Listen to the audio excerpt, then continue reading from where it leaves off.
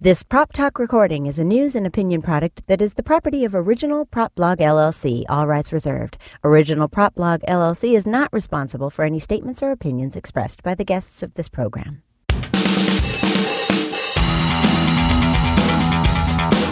Live on tape from the OPB studios in Northern California, it's Prop Talk.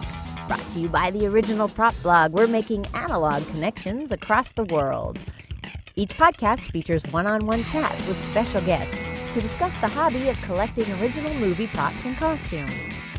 The Original Prop Blog is the original source of news, information, and opinion about authentic popular culture artifacts and memorabilia from film and television. Now, let's join our host, Jason DeBoard.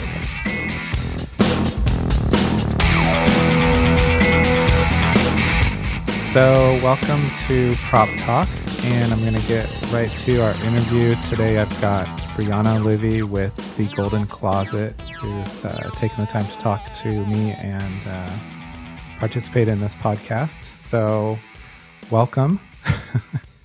Welcome, collectors. So this is actually, we're kind of laughing because this is the first time we've ever talked on the phone. We've exchanged some emails over the years, but somehow we just never really got connected on the phone. So I'm actually looking forward to this and learning a lot more about you. And I know you have a really interesting history, and your company is one of the most respected sources of original movie costumes and memorabilia in the hobby. So this is exciting for me, and I know you're one of the pioneers in the hobby. So why don't you start by telling us a little bit about the Golden Closet, and then we'll kind of go back into your history after that. So what does the Golden Closet do? Well, we buy, sell, and consign motion picture, television, and music, entertainment-related props and wardrobe. That was a big mouthful of words, wasn't it? Yeah. But we really are not unique to one area of entertainment memorabilia. We deal with it all. And it has a lot to do with my history and my family's history within the costume end of the motion picture industry. So, yeah, I guess. I mean, what do you want to know about? Do you want to know how it started, or yeah, why don't we closet? Yeah, why don't we go back to I know it started from reading your website in 1945 with your grandfather. So do you want to maybe start from there and maybe work forwards and how your family evolved in the entertainment business and costume rentals and things like that? Absolutely. Well, my grandfather started in the mid-40s as a studio guard at Lionsgate Studios, and then he slowly worked his way up into the costume department. They were short a man, I guess, and I don't really remember what feature it was. They needed some more hands, so they called down to the guard booth and asked my grandfather to come help out. And something you have to know about my grandfather is that he only had one hand. Oh, wow. He shot it off in a hunting accident when he was 14. So, I mean, especially back in those days, you were seen as a handicapped person. I mean, you were, right. But, someone that wasn't hired onto movie sets, that's for sure, much less costuming. I mean, you need both hands to tie ties and schlep clothes. And so the man gave him an opportunity. It was actually pretty interesting because when he went there, he called back down to the guard post and said, I thought I asked you to send me a man, not a half a man. Wow. Yeah, and less than 2 years later, my grandfather was that man's boss. Wow. Yeah. So, and it just kind of took off from there. He worked with, he was Brando's main dresser for a number of his films. He was really close with Mr. Brando, and he worked with Humphrey Bogart and Elvis Presley. And, I mean, he had almost 40 years in the business. And I guess it was in the 1970s, 40 years in the business when he retired, but the early 1970s, the studio started to be sold off to big corporate conglomerates, and the new accountants came in and said, why are we keeping all these, warehouses full of all this wardrobe and props and set dressing? And so they started selling off whole departments full of clothing. And my grandfather realized that this was an opportunity to start an independent motion picture costume warehouse, and that's when Costume Rentals Corporation was born. And my dad jumped in, and he helped build that company, and then he left about 15 years ago and started Eastern Costume Company. And my uncle was involved at one time and with Costume Rentals Corporation, and he is now the vice president of Western Costume Company. And Lester Bayless, who started American Costume Company, actually started that with my grandfather before CRC. I guess I kind of jumped ahead. Yeah, it was Lester Bayless, who was John Wayne's costumer for 25, 30 years, something like that. And my grandfather started United American Costume Company with Lester, and then they were too much alike. They butt heads, so they split ways. And that's when my dad and he started Costume Rentals Corporation. So I was born and raised jumping from racks and military, big piles of military clothing, and mothballs are a favorite scent of mine, to say the least. But, so do you get the mothball scent when you get your car washed? Oh my God, no! If they did, it's definitely a homey feeling. Yeah. The dirt from all these warehouses, and it sounds so glamorous, but it really isn't. It's a dirty job, and it's a hard job. Yeah. Well, I know from when I haven't collected a lot of costumes, but that's actually what I started out with, was mostly costumes. And there's definitely some interesting aromas that come out when you unzip those bags and kind of try to figure out what that scent is. It's dirt. Yeah. It's, these warehouses, I mean, ours is 60,000 square feet, and Western's is over 100.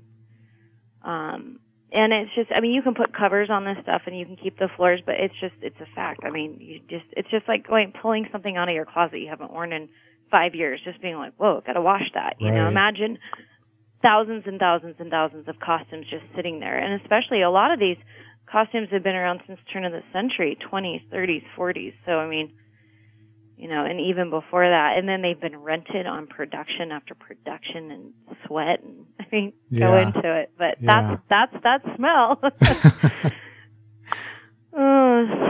that's, and that's how I got started. It was in the early 90s. Planet Hollywood, I was actually going to be a large animal vet, and it decided I didn't want to go down that road. Too many years of college, and came to work for my pops here at Eastern Costume. And I didn't want to be Daddy's little girl. And it was interesting because Planet Hollywood had really started blowing up. They were, they had their place in Florida and here in Universal Studios. And they started expanding. Well, they really needed a lot of stuff. So they came into our warehouse, and I think it was the Crow. It was my first big sale, the Crow, and Independence Day. And I sold them all this stuff, and I realized at that point that there was a market. I started looking into the auction companies, and there were a few bits and pieces here at auctions. It was really scripts and autographs that was more entertainment related at that time. And I started seeing the values on some of these things, and I said, well, I have warehouses full of this stuff. I mean, that's how we filled a lot of the, our warehouses, Eastern Costume, Costume Rentals Corporation, American Costume, or even Western. Western was making this stuff since 1930, whatever. But we bought all the stuff from the studios when they were just purging. I mean, truckloads and truckloads. So, I mean, we had stuff from Warner Brothers, Universal, 20th Century Fox. I mean, I virtually would just walk down the aisle and go through and look in pockets for labels and then go through and research. And that's why I guess I have so many vintage pieces, and that's why I'm known for the authentication and documentation on vintage pieces of motion picture history. But that's pretty much how I got started. And then, we would have, the other part of it is that as they were purging all of this, props and wardrobe and getting rid of these departments, they were making movies. And because they were getting rid of stuff, they didn't want to absorb those wardrobe and props and set dressings back into their inventory. So they'd say, well, you're a costume house. Here, you want to buy it? Or you want to trade it for loss and damage on the show? So I would end up buying whole movie sets. and then turning around and selling them everything from the cars to the set walls to props, wardrobe, you name it. So do you think, you had mentioned Planet Hollywood, do you think that that kind of initiated sort of exposing, this world to people where they think, oh, is that really something I can pursue and collect and things like that? I mean, do you think that kind of spread awareness to people that might not have otherwise thought, oh, you can actually own this stuff? Absolutely. Absolutely it did. And they were also the driving force at the auction companies. And it was Butterfields and Butterfield, Sotheby's, Christie's, and, a few other little minor auction houses that were dealing, like I said, in the scripts and contracts and signed autographs. But then, Planet Hollywood they were just bidding things so far out of the park. It was people were just, their eyes were getting big. So then, more and more, well, I've got this in my closet, and that's how the auction companies started developing their departments. I mean, I worked with Butterfields and Butterfields a little bit, but mostly with profiles and history, because I really appreciated the attention that they gave to the memorabilia and the detail. I mean, even so far back in the day, it was 16 years ago I started working with them. I think I was the main consignor of their third auction or something like that. Mm-hmm. Planet Hollywood was definitely the driving force, I feel. And then the internet, eBay. Right. I think the birth of the internet and eBay just exploded it.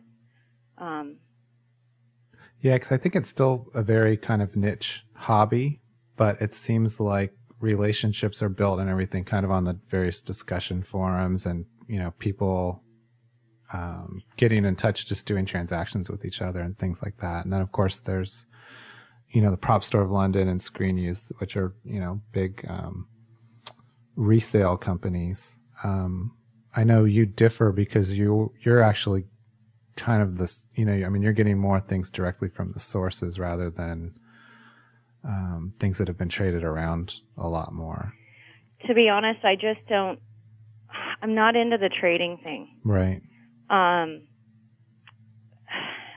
done it a couple times, and every time I've done it, I've been burned. Yeah. I mean, literally, even someone like myself, excuse me, that's been in the industry for, what is this industry now?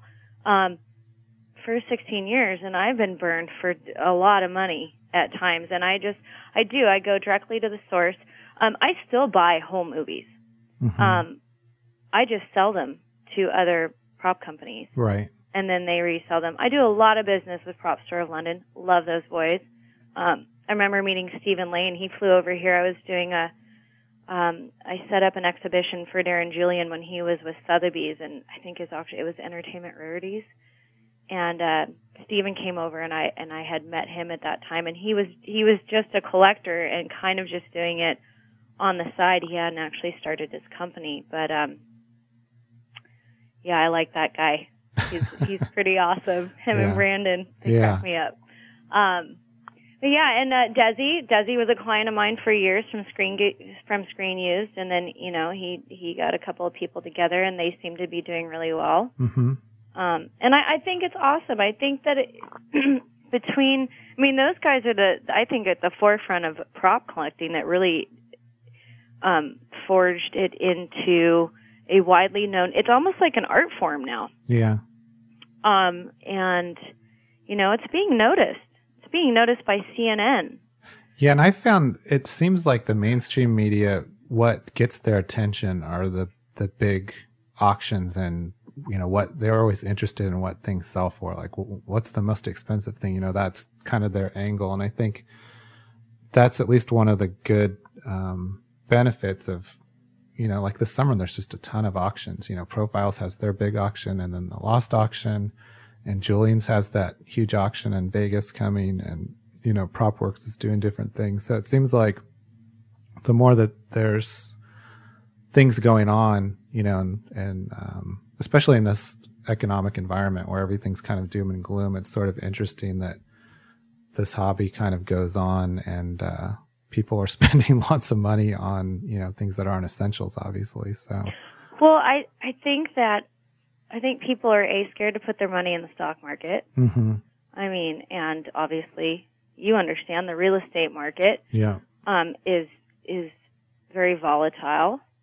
And from what, I mean, I can't remember where I was. It was at CNN? I don't remember, but it was an interview with some financial guy, and they were saying that where people want to put their money are in tangible assets, thus being fine arts, collectibles, paintings, and they actually said motion picture memorabilia.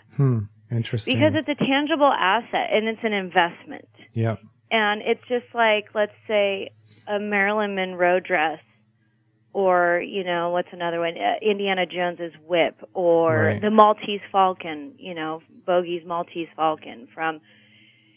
It's any of those really iconic pieces of memorabilia Yep. that are going to maintain their value, as long as, you know, somebody doesn't start making replicas and all that kind of stuff. Oh, yeah.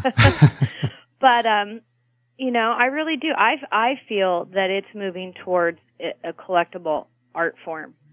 And I think it's going to grow. I really do. I think it's going to spread. Yeah, and I think there's definitely room for growth, because what's interesting to me is, you know, people love movies. People all over the world love, you know, even American movies. And you look at something that's more mainstream, like poster collecting, and you look at the crazy prices that things sell for.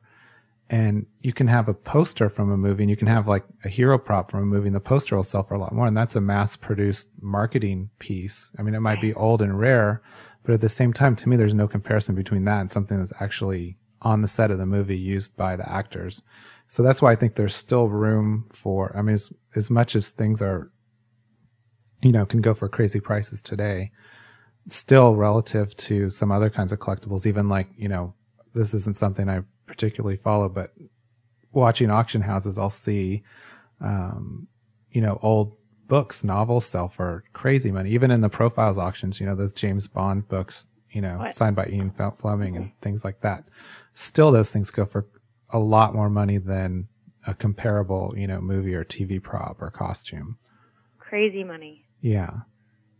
Even comic books, but that's an art. You know, again, it's all relevant to its art form. It's just like you said, movie memorabilia. I mean, or versus posters.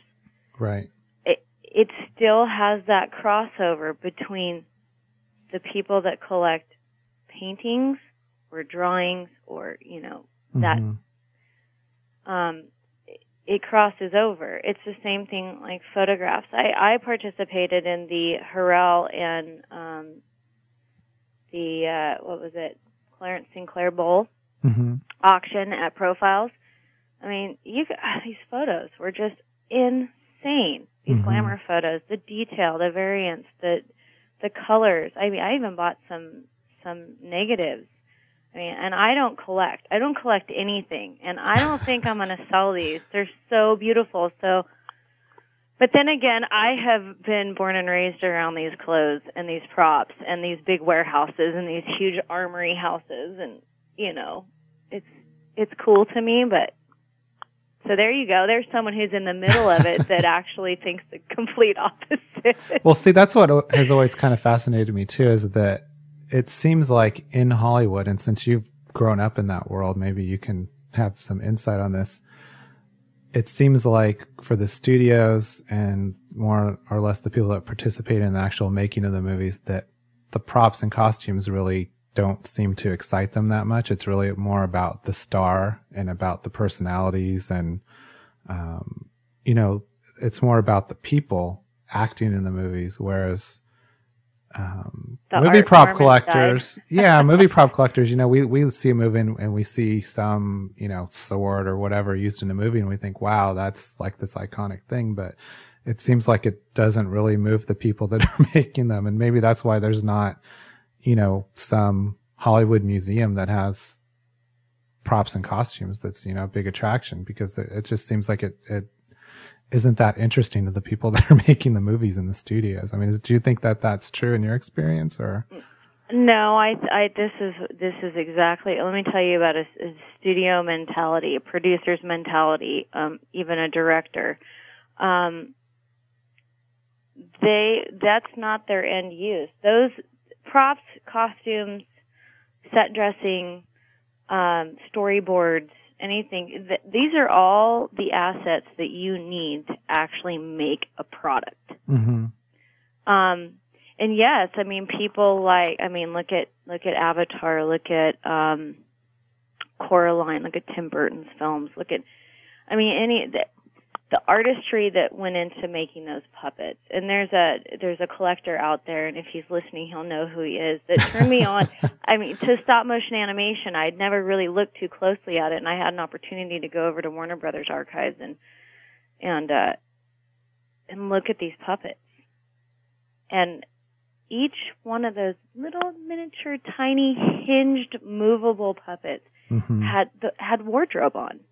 It's not digitally enhanced. Each one of those little tiny, the pants and the shoes now see, that's an art form, and people like Tim Burton. Yeah. They still hold a respect and know that it's a necessary thing to put into their films to get their end product. And yeah, I think that because it was, the painstaking hours that it takes to make it and the creativity and everything else, I think that they hold on to those things. The studios or Tim Burton does, or even like Peter Jackson's got his own, mm-hmm. George Lucas has his whole warehouse full of all his Star Wars stuff and the things that he does. But again, those are those types of films where you have to have that creativity in the wardrobe, in the props. But a lot of these movies, the studios, it's a byproduct. Like, once it's done, where are we going to put it? Get rid of it? I don't want to store it. They're looking, then you have the accountants looking, saying, listen, we're paying $35,000 a month in storage for this crap. Right. What are we going to do with it? And you know what? They end up calling me or another wardrobe house, come get this stuff. The tables have changed, though, I have to say, is where they used to just shove it all at the costume houses and the prop houses and the armors. Come get this stuff, buy it pennies on the dollar, I don't want to pay this overhead, this production's done, because they're on to the next thing. This is just something that they don't even want to think about. But they are keeping now the principal wardrobe and a lot of the key props, mm-hmm. where they used to not do that. So I think that they have a level of awareness that these items are valuable at some level. Whether or not they actually do anything with it down the road is, they probably end up dumping it or just taking all the labels out of it and integrating it into stock. And then the stock at the studios, they get too full, and so then they purge. It's just this constant rotation. Mm. But that's their mentality. But then, there's like HBO, who hired me to do, a Sopranos auction. We ended up only doing it with the men's wardrobe, but we were supposed to go, and they had hired me to go out to New York, and I did a asset list for them of everything they should keep from every single set for archives and for an auction. And we were going to, James Gandolfini was championing the auction. Did I say that word right? Yes. I can't ever pronounce that word. That's embarrassing. And at the end, the lawyers kind of pulled back, but Jim wanted to go through with it, and he had the rights to all of his wardrobe, and we had purchased a whole entire wardrobe department. So we were able to raise $250,000 for the Wounded Warriors organization, which was awesome. Yeah, that's incredible. But it would have been better, because it probably would have been like $2.5 million. I mean, with all the hype and the end of the show and it being in New York, and Christie's was so great. Then it was really disheartening to me, but also I felt kind of split between super bummed and then really excited that my idea worked, because I watched it happen with the Battlestar Galactica auction, and that was my exact business model. Right. So to see that work and to see a studio get it and stand behind it, right, and then market it at the tail end of the show and online and viral, and I mean, it was a success. Mm-hmm. So can they do that with every movie or every television series that comes about? No. It needs to be something that has a lot of really cool props like Battlestar Galactica, and obviously you had the 1970s series as well. Sopranos, mob-related, just super edgy, Mm-hmm. you know. Yeah, I think that's the thing, is it takes a certain property where also people who aren't prop and wardrobe collectors would be inspired to participate in the auctions just because they love the show so much, which I think, that'll probably happen with the Lost auction. Unfortunately, the show ends Sunday, and, obviously the auction's not happening quite yet, but, I think, it'll be interesting to see when this happens again, what's going to be the next big show where you can sort of seize that opportunity and the timing. And, again, I think it's something that really spreads awareness of the hobby, which, is always a good thing. So. Oh, absolutely. Absolutely. Well, I'd be interesting to see how Lost is going to do. I know that, Profiles has been all over the place promoting it, Budapest, yeah, Europe and Hawaii and all over. I'm not quite sure all their stops, but I think it's interesting. I mean, it's just like, and Darren Julian, I mean, he has come leaps and bounds. I think it's really cool what he's doing. I think it's going to be interesting to see how it affects collecting on a global level outside of the UK, which, PropStore's been, the driving force behind that whole collecting community. But he's going to Asia and with his exhibitions and promoting his auctions, and Russia, and then back to Europe. I mean, he's been all over the place, and he does really well in the PR department,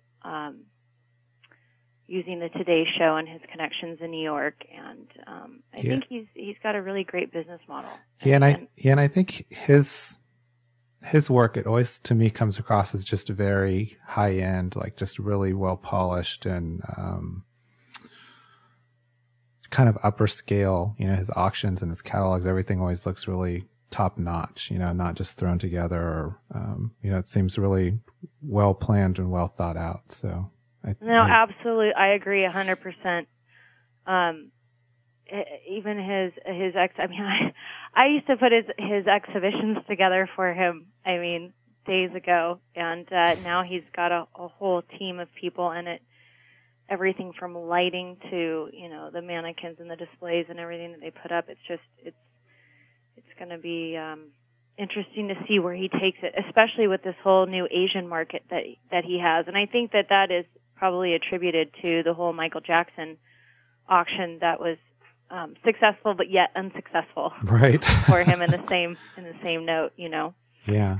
So I'm excited to see where that takes us. If it's going to bring interest from those countries as well. Yeah, and now I know you cross over also into music memorabilia, as does Julian's. How do you think? I mean, do you think that has a much wider audience than movie and prop costume collecting? Well, if you asked me that 5 years ago, I would say yes, but not now. I think that the prop collecting is getting up there. Mm-hmm. But the difference with movie and television memorabilia is that there's multiples of things. Mm-hmm. And it's a short-lived thing. Right.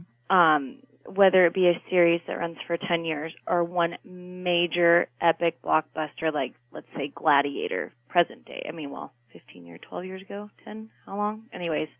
Early 90s, so yeah, it's been a long time ago. I'm feeling old now. Right? Yeah. But you're talking about music icons. Mm-hmm. There's only one of them. Right.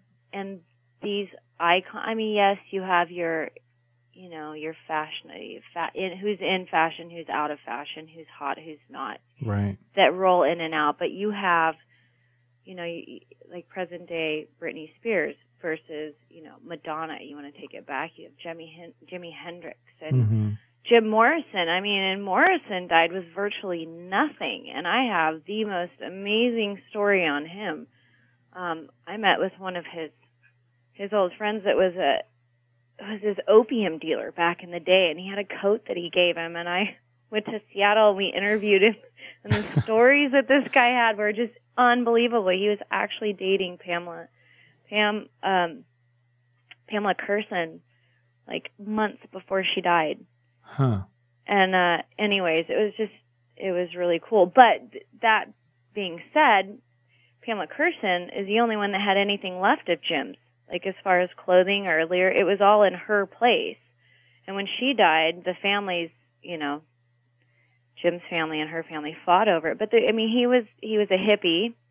He was overweight, so I mean, there really wasn't much left. And you think about all the wardrobe he wore before that; it was like a pair of leather pants and some frock coats. And right. I mean, he really didn't have much. So the value on those types of items and famous handwritten lyrics, I mean, those are going to hold their value, and they've been turned over 10 times and still going up. Right.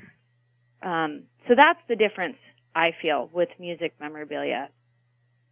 And I find that the old-time music collectors are looking into some of the new artists, like Christina Aguilera and Pink and, you know, 50 Cent and who else?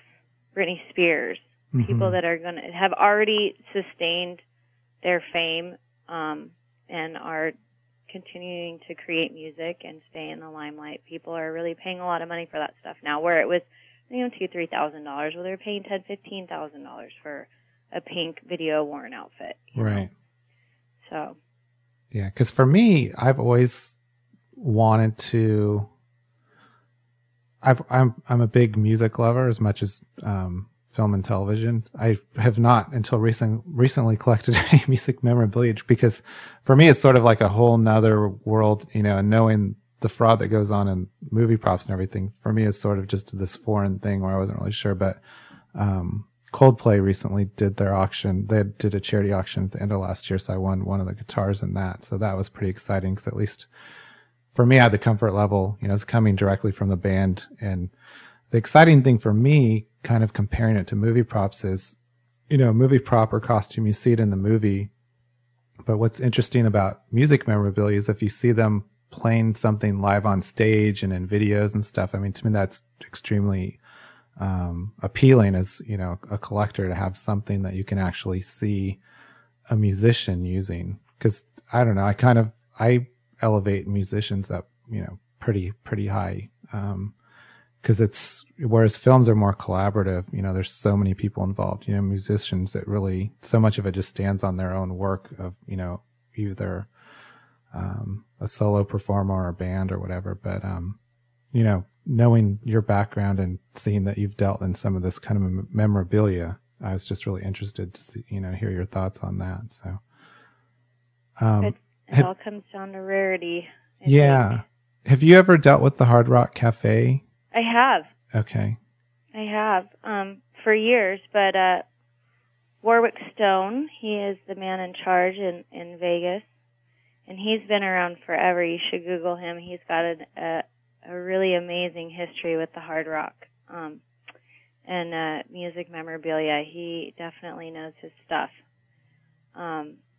And he's the creative man behind all the displays, like the Hard Rock sign he designed. Oh, really? The half-sod and half Cadillac that hangs above the bars. Yeah, that was him. Like, and they've gone through they're owned by a new company now, but they rehired him to come back and do the designs. And he's a very educated man in music memorabilia, that's for sure. Yeah, well, I got their they have like kind of a coffee table book. I got that, I think, late last year. And that's an awesome book. And it's sort of interesting reading it, because they talk about how they have this huge collection, but no one could ever possibly see all of it because it's spread out all over the world. So it's sort of an interesting concept. Oh, it is, because, well, the restaurants were separated from the casino. Mm-hmm. They're owned by two different conglomerates. So I think they had to split up some of the assets as well. But yeah, I mean, I don't even know how many Hard Rocks there are now. A lot. Yeah, there's a lot. There's even one in my town. I didn't even know it until a couple months ago. I was like, oh, wow. So I had to eat there, but it's interesting. So now you've worked with Planet Hollywood, Hard Rock Cafe, and pretty much all the auction houses then, right? Or yes. The top auction houses. Yeah, and most of the dealers, I mean, back when I started 16 years ago, crazy. 16 years, I've been playing with wardrobe and props. The only other dealer, and they'd been at it much longer than I had been when I started, was Marcia Teisling at Starwares and Michael Cronick of Startifacts. Mm-hmm. Michael Cronick was the first real music memorabilia dealer out there, and he started when he was 16. So he'd been doing it a long time. He was responsible for the Kiss auctions and worked with Gene Simmons for years, and and then dealing with all the framers out in Vegas. I still deal with all those different stores out there, and I guess I have a lot of really great friends from this business that I've met along the way that are still doing it, which is kind of cool. Yeah. So what are some of the biggest changes that you've seen since kind of the advent of the internet, and how that's affected, the business side of selling and dealing in movie props and movie costumes? Well, there's a number of, there's been a lot of changes. I think because I was one of the first people to do it, along with Starware, Marcia and Michael. You could sell anything. If it was on a background character in anything, you could sell it. And then when eBay came out, it was just like the doors opened. But unfortunately, with eBay and the age of the internet, a lot of fraudulent stuff started coming out. There were people that were going around and buying up, let's say this one particular person was would see a Britney Spears Pepsi, I think it was a Pepsi commercial. He was doing this for like hundreds of items though. Mm-hmm. And he'd go buy a pair of jeans and he would age them down and stick some patches on them and say that it was Britney Spears worn in the Pepsi commercial, and then it came with a Western Costumes COA with my name signed as the vice president. Wow. With a picture of the building on it. Yeah. So those are the types of things that I think have hurt the business. We maintained how many costumes, kind of were out there. It wasn't flooded. I'd hold on. I still have costumes that are doubles of certain costumes that, I just kind of control the market and you just don't put it all out there. And there's these other companies that have come along and they just go and list 25 costumes. It's like there's no reason for that many things to be out there. Right. I think that really hurt the business as well. Like I said, rarity is the driving force behind a lot of these collectibles. I mean, I've thrown things away to keep certain things rare, and I think that eBay and some of the other companies that just want to push it on out there, they've hurt it a little bit. Yeah, and I think with eBay, there's kind of two movements. There's a lot of just fake stuff, and then on the other side, the real things that are sold, like say from Premier Props, and then previously Hollywood Vault, which I'm not sure if they're even around anymore. I've been told they're not, but that's not confirmed. They kind of just put like the whole movie on eBay, starting at 99 cents. And I just don't think that that's the right way to go about it. Yeah. And I don't think that you need to sell pencils off a desk. But see, the thing is companies like that are contracted to sell everything. Right. So they got to move it out. Yeah. Well, there's but also, oh, go ahead. That's okay.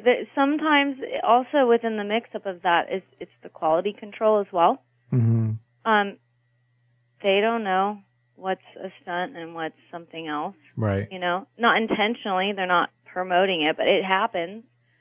Whereas, companies like the Golden Closet, my company, and Prop Store and Screen Use, that they started out as collectors. I'm just anal. I go through everything and make sure it's just 100%. It's just I feel like if I was out there on the other end, and I have been, and I've been totally screwed, and it just sucks and it infuriates me. But if I was spending if it's $100 to $10,000, that thing better be 100% not only authentic, but it better come with some kind of chain of provenance from who used it, where, the actor, the studio, the producer, the costume house, the costumer, someone. Right. And then I triple check it. I mean, I have stuff that's brought in there all the time. I'll be like, okay, guys, this is so not right. I know you were on the movie, but this is not right. Look, see here, here, and here. And I know that when you're dealing with masses and quantities, that quality control is really hard. I mean, you'd have to have 100 people on staff. Right. So that's the only aspect of, but that's just the way I do business. Right. My deal, And I get it. I can't even imagine pushing that much stuff out. And that's why I've wholesaled. I mean, I'll sell some movies, but I'll only sell the really high-end key stuff, and then I'll either put it into stock or I'll sell the whole movie to somebody else because I don't want to deal with the mass quantities. I'd rather deal with really high-end, more iconic, and take more time documenting it. Right. Because that's what I enjoy doing. Yeah. So now, did you say you don't collect stuff personally for the most part? It's a known fact. I know, everybody out there. Don't be angry. It's a good thing, though. Everything's for sale. Yeah. Well, I guess, I mean, if you're around it all the time, then it's sort of, it must be fun for you to be around it. And really, we don't really ever quote, really own it because it's going to outlast us anyway. So we're just sort of taking care of it for a while, I guess. And it's preserving it. That's what that's the way I think of what we do is we document and preserve history. Mm-hmm. And then we put it into good homes. Because no one person, no one studio, no one museum could ever hold everything. Mm-hmm. Even if you were just to pick one iconic thing from every major film or every major star, there's nowhere that could house it. Right. But I definitely have certain things that I've been absolutely in love with, and it usually has to do with costume construction. Oh, really? Yeah, versus the star or the celebrity or the movie. There was an Anita Ekberg dress that was designed by Edith Head, and I have no idea how it was made. It was just unknown to me. It was so beautiful.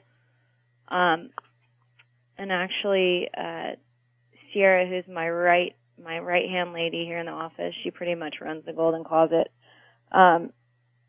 I think she cried the day we sent it out because she's a costumer too. Yeah. She's actually a motion picture costumer and a draper and a seamstress. So things like that, but it's really not because of the celebrity aspect of it. It's really for the craft. Yeah. From my point of view. So the new Profiles in History catalog for their auction in June. The cover has the Marilyn Monroe dress, and do you have any idea who modeled that? That would be me. Okay, I geeked out. I did. Joe called me and said, hey, do you want to, we need someone small enough to fit. Was Brian sick that day, or? I know. Oh, I love heckling Brian over his costume. But the best thing, it's like the hair pieces they put on him and those straight faces that he has. It's hilarious. Oh, he cracks me up. No, he called me and he said, we need someone small enough to fit in a dress. Actually, I think it was Lori. But anyways, I said, well, if I'm going to do this, I'm going to do it right. I went and had my hair done and the makeup and the whole thing. And I have to tell you, it was pretty cool. Yeah. It was pretty amazing. You would never believe how small she is. I mean, I'm 5'3", 120 pounds. That's pretty small. Yeah. So that thing fit me like a glove. Wow. But it was really fun, and it was pretty cool to be like, okay, I'm wearing Marilyn's Diamonds Are a Girl's Best Friend dress. This is pretty great. Yeah. I actually modeled the Madonna version of that, too, later on when I sold that dress. Oh, really? Yeah, that was prior to the Profiles catalog cover. Good times. Cracks me up a little bit. Yeah. So how are you connected with wardrobe on the music side? Is it pretty much the same people that do movie costumes and, rock star costumes and things like that? Or You know what? It used to be, but it's split. That part of the costuming industry, it's more of they're called stylists rather than costumers. And I think once the stylist gets settled down with a fairly big entertainer, they hire them on full time. So they go with them to their appearances. They do their music videos. They do their stage shows, or they assist with a bigger designer to design the look and the feel, and so on and so forth. So I really feel that the music part of the entertainment industry, they have their own set of stylists. And most of the time, though, they started out as a costumer, and then moved into that genre. But they come here for those unique vintage pieces, and that's how we end up with it. Or, the masses, or they need something custom made. And then that's how we build relationships with these entertainers as well. Most of everything we do for them is for a charity element, which is really cool.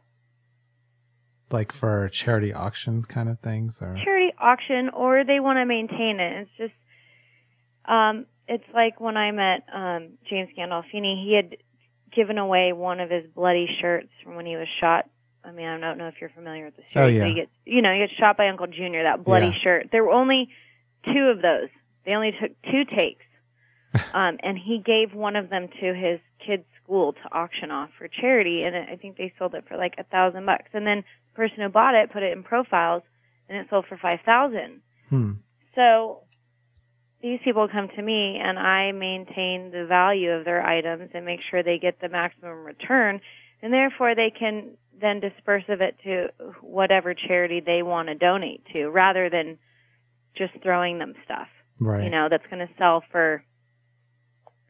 Put a celebrity outfit into a celebrity auction where it's a celebrity dinner. Like, what celebrity wants to buy other celebrity clothing? Right. It's kind of ridiculous. So, but that's kind of cool. We started something. We're revamping our website right now, and we started a program called Collectors for Charity. And it's a place where everything that we have that is going to be donated, or the percent of it's going to be donated, will be listed on that page, as well as in the other categories. And also, collectors can participate. If they want to consign something to our Collectors for Charity and donate whatever percentage of the sale of that item, and then we'll notate what charity it is it's going to, we're offering a platform and an avenue for collectors to do that. Oh, cool. Yeah. Very cool. Yeah. We had it really successful. At Prop Store of London and the Golden Closet teamed up, and we had a small auction for Haiti, and we raised about $6,000. It wasn't like huge, but it was still $6,000. Yeah, that's which was great. Really cool. So, you mentioned The Sopranos. I know you had some of the weapons also from the show. Do you find that there's not as much of an appetite for real guns that were used as props in movies? Or is it more that it's sort of limited because people, outside the U.S., it's more challenging for them to get a hold, to own real firearms? Or yeah, you know what? I would say yes, and I would say no at the same time. Yeah. Some movies, you buy these live firing weapons, and they fly out the door. Mm-hmm. And some you think they're going to, and they just don't. Big, heavy hitters, huge actors, and they just don't move. But there's definitely a market out there, and some people would much rather prefer the live firing weapon over the rubber prop, stunt gun. And yes, it is. It's really hard to get them into Europe. You just have to know the right way to do it. It's a deactivization. I can't say it. Been talking too long. Jason. I'm starting to sound bad. Deactivation. Yeah. But whereas here in the United States, you have to actually our federal government says you have to cut the gun into 3 parts, like with destroying the gun. Mm-hmm. It's not like take the barrel off or fill it with, lead or cement or whatever. Right. I'm not even sure how they do that over there, but, and it's 2 easy steps. I think you just take out the firing pin and then they fill the barrel and you're done. Right. That's deactivated.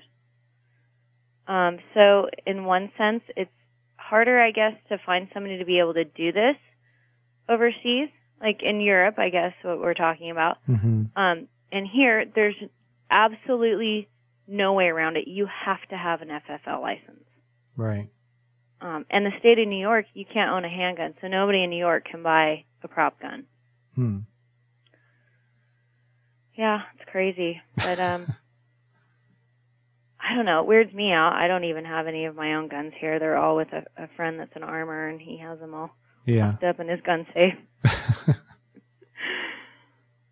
Oh. Very cool. So, is there anything else you want to share with the listeners about what you guys have coming up or going on? Or Well, we're revamping our website right now, and it's going to be really, really cool. A bit more arty. We've actually got some really cool stuff coming in, but I can't talk about it yet. It's top secret. It's top secret. But we are looking forward to your visit here next week. Yeah. So next week I'm going to be visiting the Golden Closet, your warehouse, and I'll be shooting some video so people can get an idea of what kinds of things you guys have there, what it looks like, and that should be a lot of fun. We're actually located in Eastern Costume, so you'll be able to see the whole costume warehouse. Very cool. So yeah. I'm definitely looking forward to that. Awesome. Well, we are too. So we just want to thank you so much for this opportunity to get to chat on the phone after all these years. Yeah. Well, thanks for taking the time, and you have such an interesting background and so much experience. I'd like to at some point bring you back again. We can just chat about, some other stuff related to the hobby, and I think people will enjoy it. So thanks again. Absolutely. I hope it wasn't too much information. You get me talking, and sometimes I don't shut up. No, information is good. So. Alrighty. Well, cool, Jason. Thank you so much. Okay, thank you. And we'll see you next week. All right. Okay. Bye-bye. Bye. Thank you for listening to our program, Prop Talk. For the latest news about the world of original television and movie memorabilia, please visit us online at www.originalpropblog.com.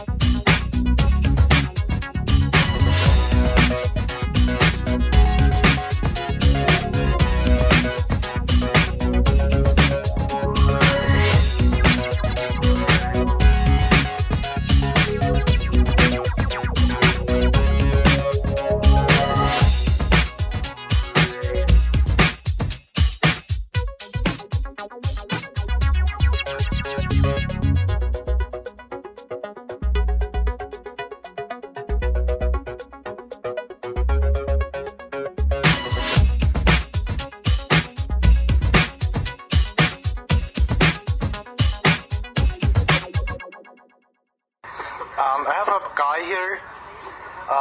You can't even say Mythbusters.